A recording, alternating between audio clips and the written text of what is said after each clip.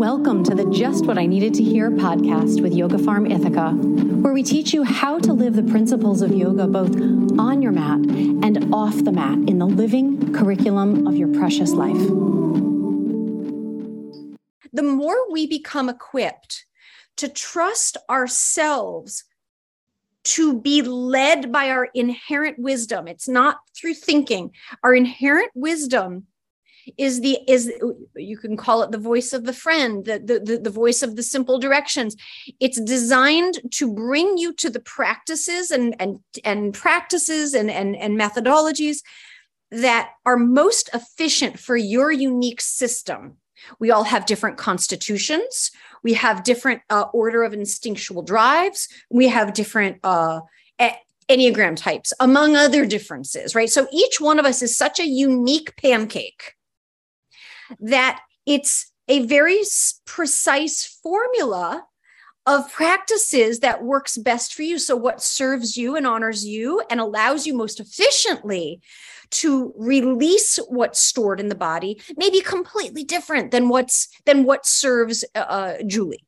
So that said, that's why I love the practices, the forgiveness practices, because the unipili is the term for the inner child, and that is the subconscious world. It's where all of our it's where projection comes from. It's how misinterpretation of the living moment comes from. It's from through the lenses of our that we're not conscious of. It's what sources reactivity. So for me, movement and embodiment and instinctive movement, in particular soul yoga, you'll get to that in the training, always brings it out for me. And then there's another meditation practice that I personally love. It's called SRI, and it's called somatic respiratory integration. And it's literally where I lay there and I place my hands in 4 different places, and I listen to each center speaking to me and communicating. And so being in deep embodied relationship with yourself, and then knowing some processes that work for you to help it to move out of the body, as well as meditation by a very highly trained and skilled guide like Kim Beekman. Soul retrieval is not something that you want to just have some quick credentials around and think, I'm good, I got this. Like, Kim's been doing her work for many, many years, like someone who's going to guide you into those trauma packets and memories. You want to be with a very clear vehicle. I have done a few sessions with her, and that was tremendously effective. So we want to, for ourselves, come to understand what gets to my roots, what gets to my roots, and then have such a knowledge of many practices. It's important that we then share with our clients and students other practices that may not be our bullseye, but it might be theirs. Right. That's why it's really important to share, a scope of, say, 4 breath practices. There's one that I rare to never do, the cooling breath, because I'm always cold. I'm always like about generate heat, like, or calm the vata. I don't need to cool off, right? So, however, I will always teach that because there's a pitta person. There's someone with a lot of fire in my class that's going to be their go-to. There's so much for each of your students and clients to fall in love with themselves, to really get to know the many, many facets and dimensions that they are. And it's as you all here know, it's a joy. It's an honor and a joy to get to hold the light for someone else and to share some education, right? I have had great guides and teachers. I didn't come into the world with all of this as being conscious. They just helped me to unlock what was clearly there and to refine and be able to share it in a practical and relatable way. And that's what I also love about all of you here is that this education and how we share with students is practical and relatable. And really honors the wisdom of your students. If you just take a moment and just reconnect to the heart of what brings you joy and that you'd love to share with others. Remember, the simple directions will just simply tell you one step at a time. You won't be shown the end result. You'll be shown the next step. And sometimes the next step might say, I'm going to sit down and write curriculum, and you're going to hear, go to the grocery store right now, only to just, and if you pay attention and you do it, you discover there was someone you were supposed to meet on the corner that destiny had arranged for you. And it just needed you to get there. Right. That's a key person for you to meet.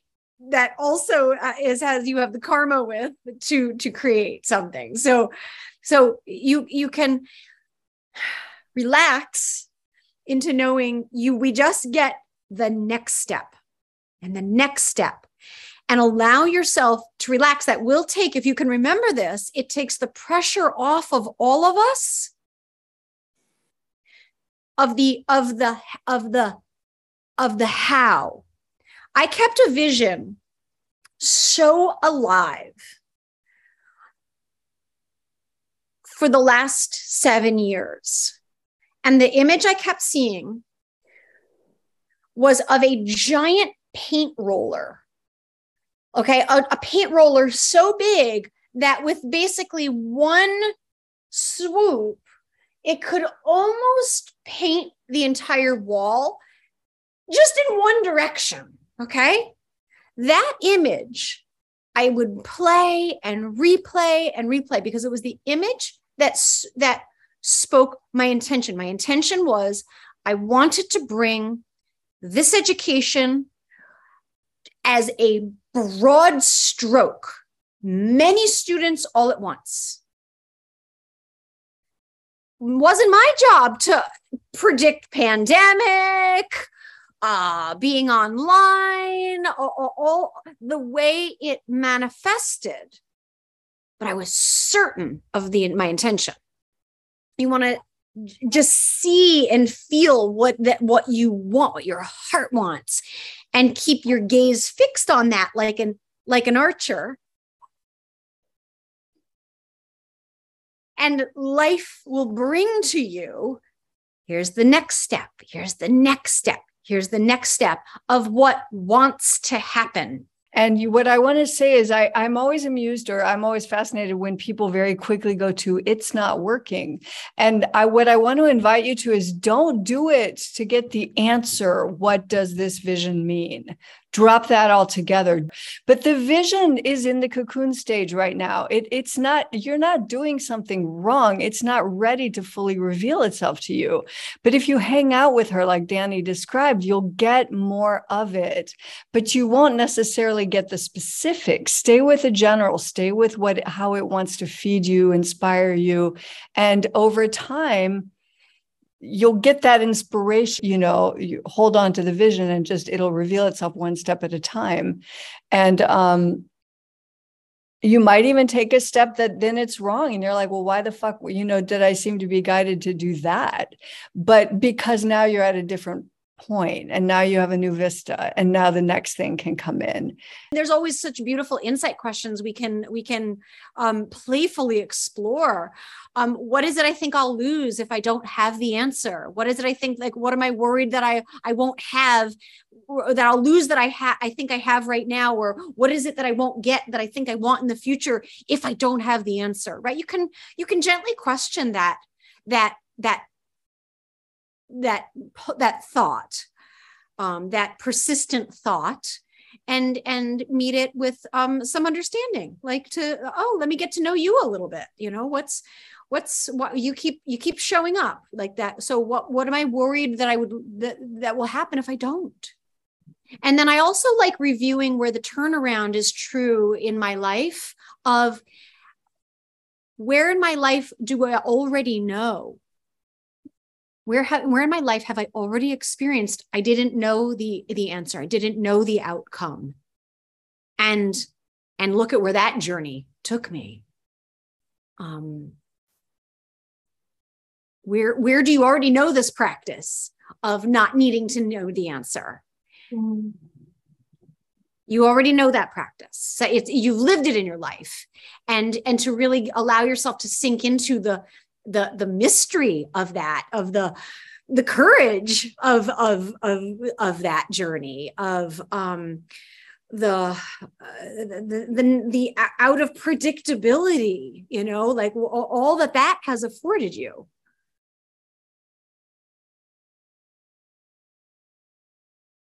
As and I'm paraphrasing, Jaya, you often speak of our core type is how we act on autopilot. So being aware, right, of our tendencies, our autopilotness is where, that's always where my work lies.